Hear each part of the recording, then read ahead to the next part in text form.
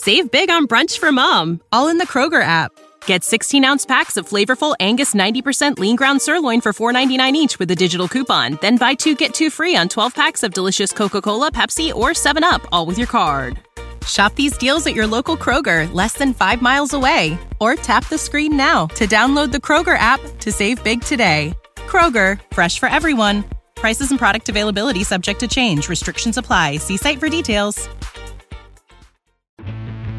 Lightning fans, you found the right show for everything you need to know about your favorite team in the NHL. It's the Lightning Insider Podcast with Eric Erlinson. Get ready for insight, historical perspective, interviews, and breaking news that comes from a reporter insider who's got near 20 years on the Tampa Bay Lightning beat. Now for the latest with the Lightning, here's Eric. Hello, everybody. Welcome to this inaugural edition of a LightningInsider.com podcast. I am Eric Erlinson, founder and owner of LightningInsider.com, and for the past couple of years, you've heard me on Lightning Power Play with Lightning Lunch and the opening face-off and everything else. Obviously, the pandemic and the damn coronavirus has put everything on hold and in the back shelf, and unfortunately, I was part of that, but I wanted to continue something to continue to talk to you, the fans of this hockey team, and here's the podcast. So let's get things started. If you ever have any questions, comments, you can always email me.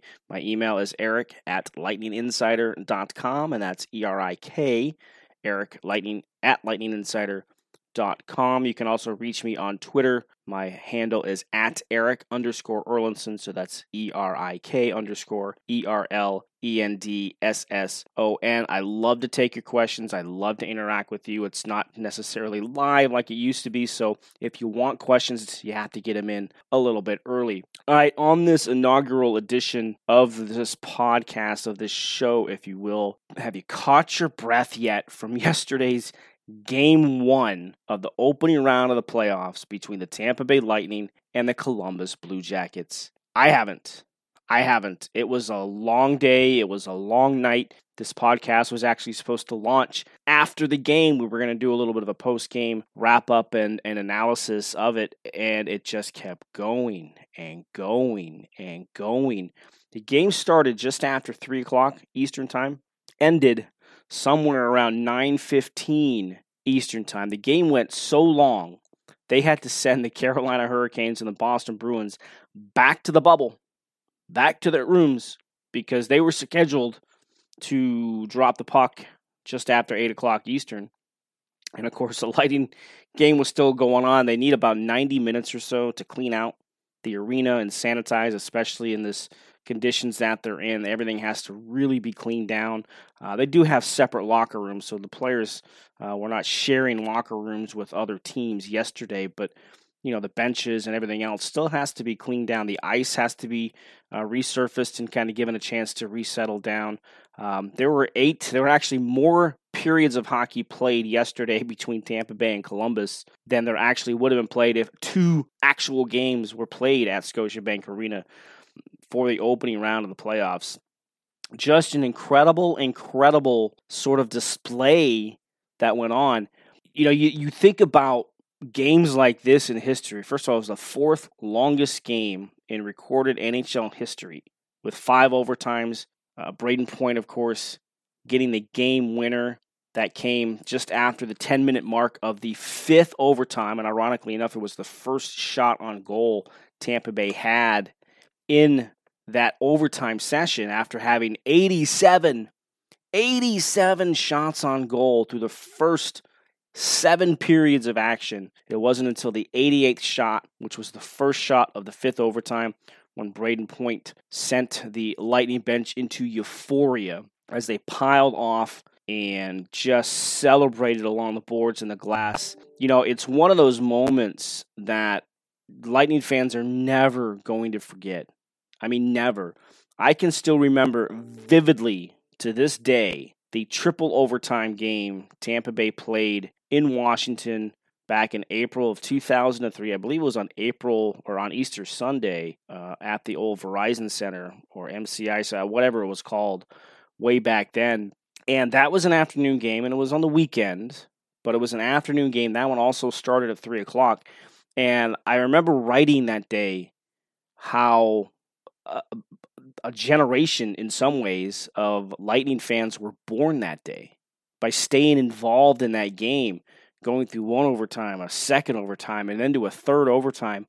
And to think that this game went another period plus than that game in Washington, I can still see in my mind Marty St. Louis taking a little bit of a drop pass from Vinny Lecavalier, circling around behind the net, coming out the other side, and roofing a shot over Ole Kolzig. I can picture it. Those are the moments that get cemented in your mind as a sports fan, as a fan of this team. And I'm interested to see what the ratings ended up being last night, because remember, this game started when a lot of people hadn't even left work yet. They hadn't even gotten in their cars to head home. And then for a lot of people, it probably didn't end until just shortly before they would start to get ready to go to bed, depending on what time you got to work. So I'm interested to see what the ratings are like, but those are the type of moments, those are the type of games that you're never, ever going to forget. Look, it's because the Lightning won, it stands out even more. Of course, if you're a Columbus fan, you probably want to forget about it as much as you can. But even if you try and forget about it, you're never going to forget it. It's just an epic, epic game. 5 overtime game. I'm still baffled by how long that game went on. But boy, was it fun. Boy, was it something that we're going to be talking about in circles for I don't know how long. I really don't know how long it's going to be before we sort of get over this game a little bit. And, they've got to get ready for game 2, which comes on Thursday, 3 o'clock. Hopefully it doesn't last till 9 o'clock again. Hopefully it gets over at the regular time around 6 o'clock, as it would in normal conditions. But just an epic, epic game for this team. And if you want to read about what I thought that moment meant, what this game in a bigger picture sort of frame mean for this team, then go to lightninginsider.com, and it's what I wrote about after the game yesterday about how this looked and felt different for Tampa Bay, especially coming off of what happened last year. But a couple of things I wanted to be able to point out from this game.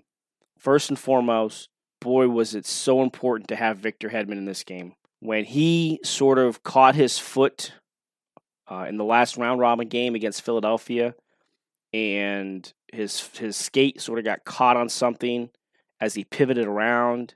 It did not look good. You had a bad feeling when he left the bench area and headed back towards the locker room and slammed his stick against the railings in frustration.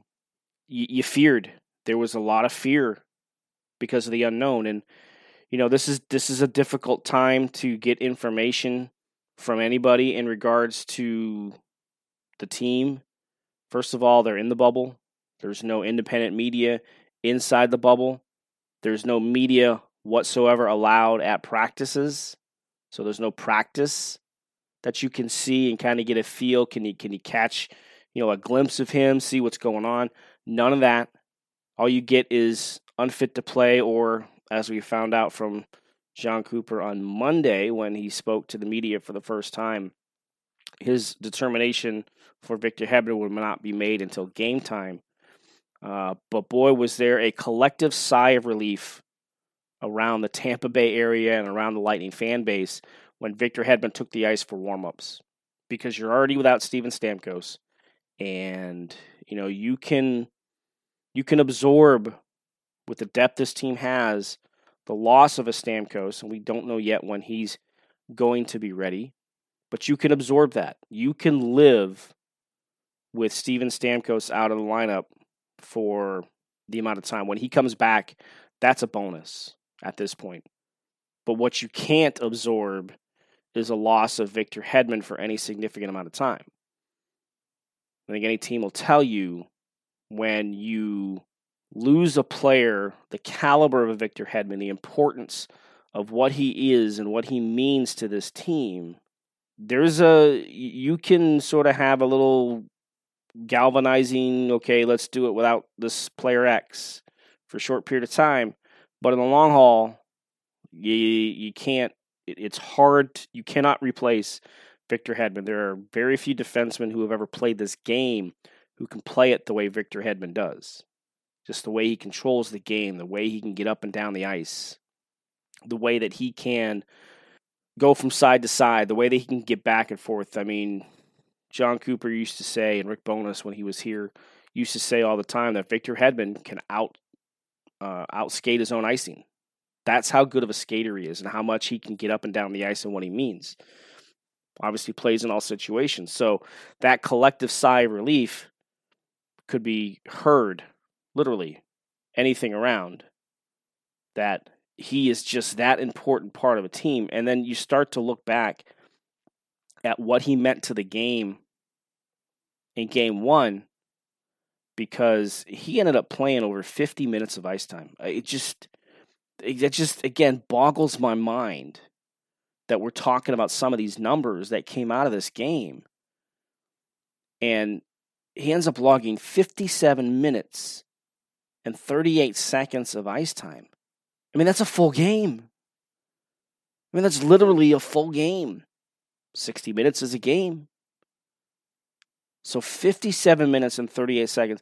So just think about a game like that. If you don't have a player like Victor Hedman who fills those 58 minutes, there's nobody on this team that's filling those 58 minutes.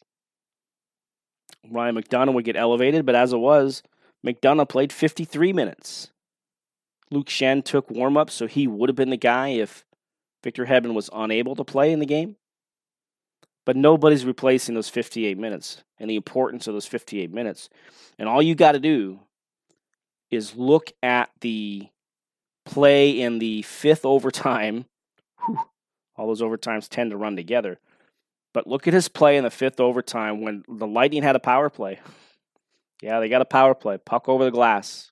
That was actually their second play power play during the overtime session. But they had one in the fifth overtime where I believe it was David Savard flipped the puck over the glass and put Tampa Bay on the power play. Well, there was a bad back pass by Nikita Kucherov that was picked off by Cam Atkinson and sent him down the ice. Well, he probably had a step on Victor Hedman leaving the zone, and Victor Hedman was able to catch him by the time he reached the circles. And then not only catch him, disrupt the play, and then knocked Cam Atkinson down from behind. Not a penalty. I know there's a lot of people who have said, well, how come that's not a penalty? Including some of the Columbus players. I know Seth Jones came out and said he thought that officiating was questionable. But it was not a penalty. He played that as perfectly as you can. He didn't cross-check him. He didn't slash him. He didn't get the stick around. He didn't use a free hand to grab him down. He literally used his forearm and pushed Cam Atkinson down. Now, think about that. Victor Hedman, 6'6", 225, 230 pounds. Cam Atkinson's 5'8", 5'9". So you can see the disparity there in the size and the strength. Not to mention, you're 100 minutes into a hockey game. So he pushed him down, disrupted that play without taking a penalty. Who else on this team is doing that? Nobody. There's nobody else on this team that could have done what Victor Hedman did in that fifth overtime yesterday, at any point in the game.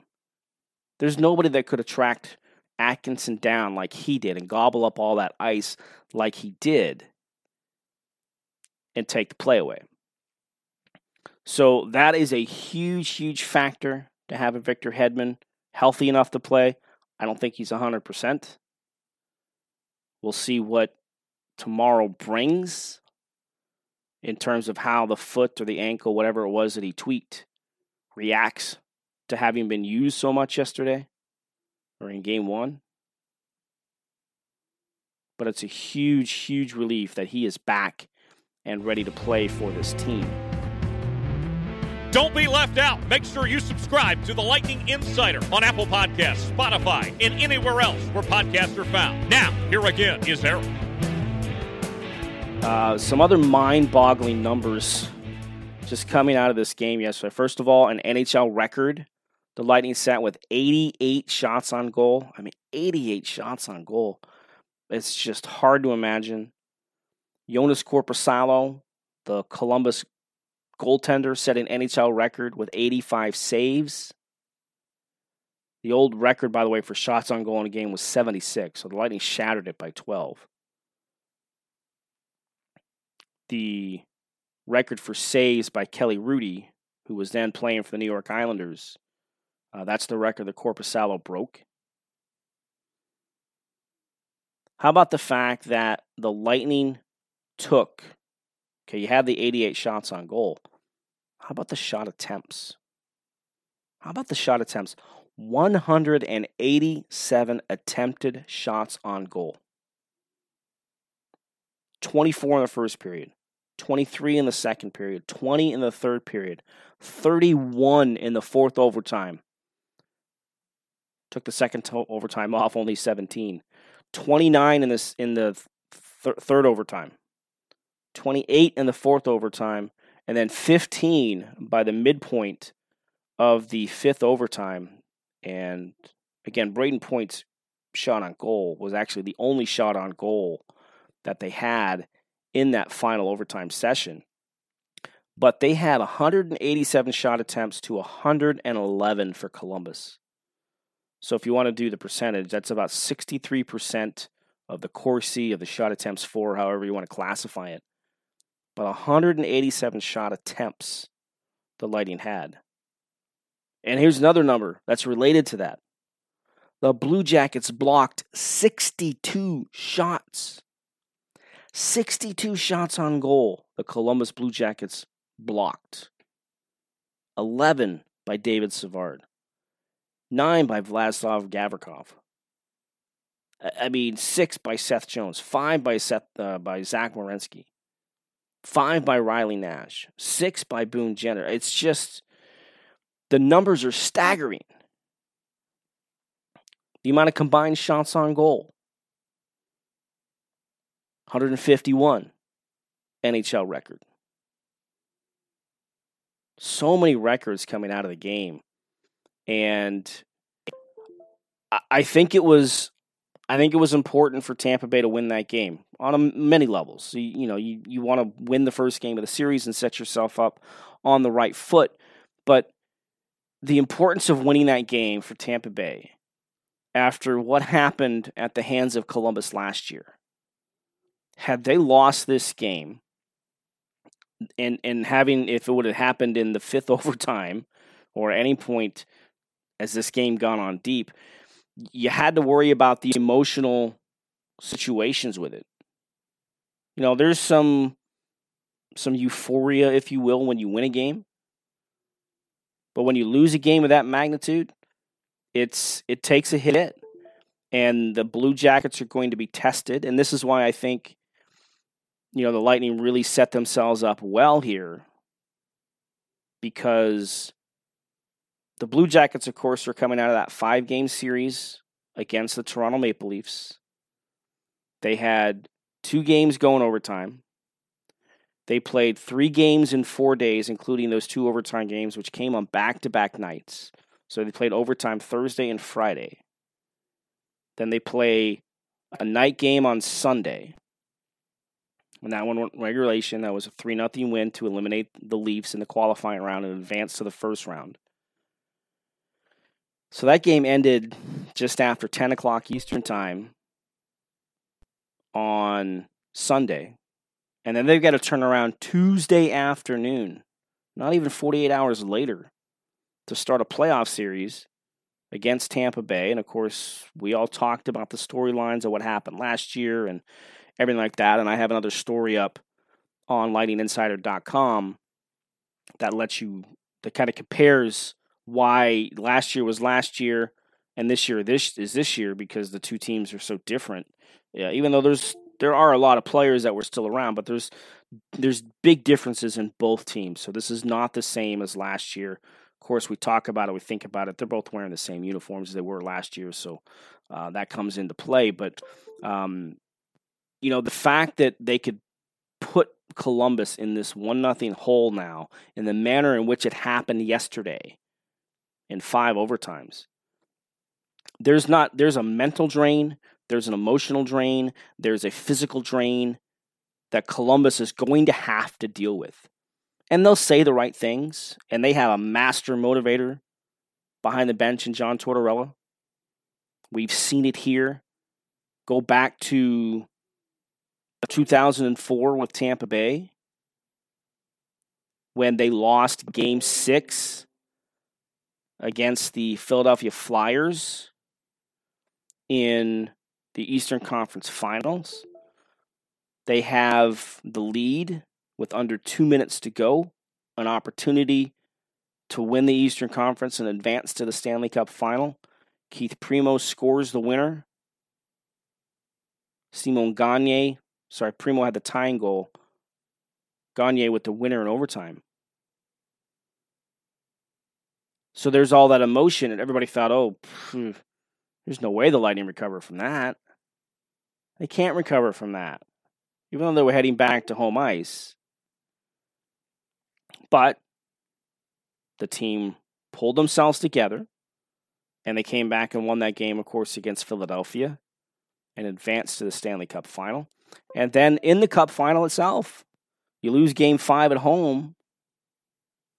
Oleg Saprykin with the overtime winner in Game 5, gave Calgary a 3-2 series lead heading back to Calgary, the Sea of Red, the Saddle Dome, a city, a country hungry to bring the cup home again. The last Canadian team to win a Stanley Cup title. I don't know why this keeps being brought up, but it's a thing in Canada. The last Canadian franchise to win a Stanley Cup was the Canadiens in 1993. So there's a lot of talk about that, and this is 11 years after that had happened, that Calgary was in it. So there's no way that they can go and win that game, right? They can't. They're not going to be able to do it. Calgary's going to swarm them. The series will be over. Well, as we know, it wasn't.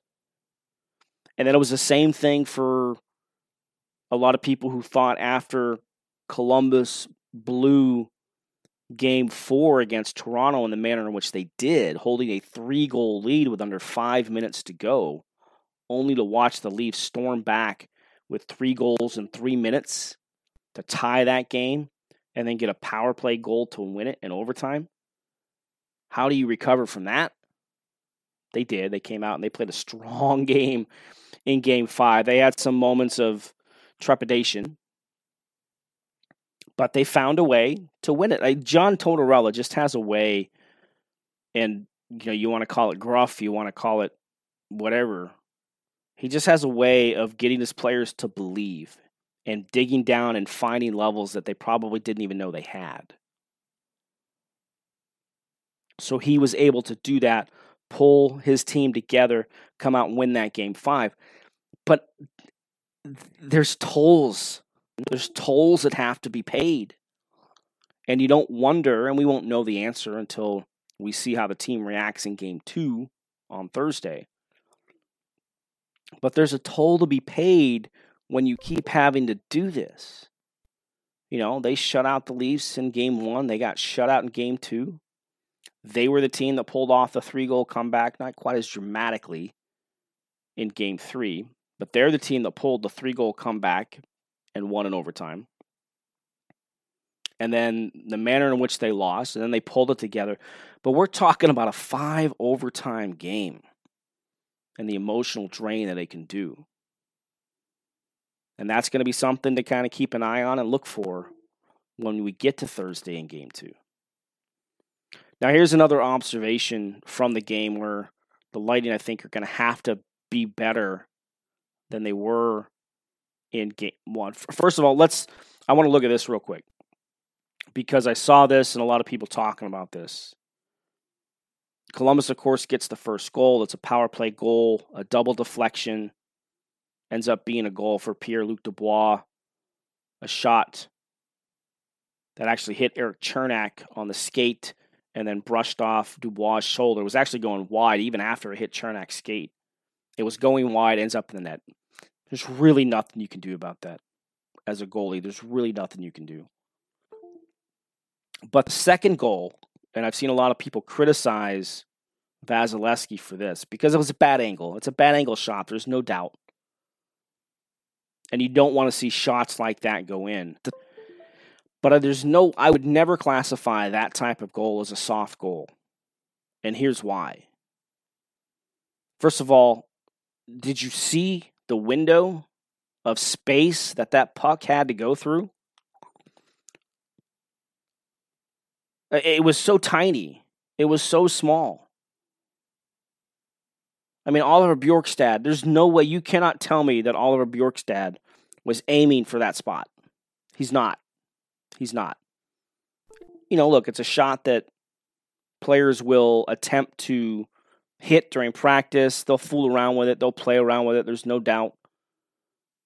But he's not aiming for that spot. He's just throwing a puck on net. And like the easy thing to say is, well, Vasilevsky should have sealed off the post. And you wouldn't be totally inaccurate on that. But he was at the post. And then again, just look at the window of space that puck went in over his shoulder. I don't want to call it a fluke goal. I won't even call it an unlucky goal. It's just one of the ones you just got to shrug your shoulders and say, okay. But here's the difference between this team and last year. Lightning were not rattled, even though that goal came with about 40 seconds left in the second period. They went out and they scored 23 seconds in. Got a little lucky themselves. This Ryan McDonagh throws a puck on net that hits Yanni Gourde. It actually squirts out away from net, and Joonas Korpisalo actually kicked it in his own net, which is what sent us to the fifth overtime eventually. So there's a little bit of luck involved on Tampa Bay's side as well. But here's what they need to do. If you watch the way the Blue Jackets play, and this is a signature of John Tortorella, especially in his later years, especially in the post-lockout days, they collapse so low in the defensive zone. That's a big part of why they blocked 62 shots yesterday. By the way, those 62 block shots are actually just one more than the actual number of shots on goal Columbus had.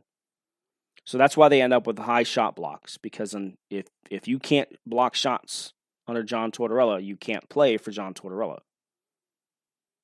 So they really dedicate themselves to collapsing and making sure pucks don't get through those areas. You're going to have to earn every inch of space in the offensive zone against Columbus. So they're going to have to find ways to either get shots through on a more consistent basis, not easy, or, and we saw this a number of times, there were a lot of rebound opportunities that Korpisalo left out there. You just got to have players in place to get to those second chance opportunities. But I like the way that the Lightning defended. Couple of hair-raising moments, including that one we talked about earlier with Cam Atkinson on a partial breakaway. But I like the way that they defended. I like the way that they did not step outside themselves.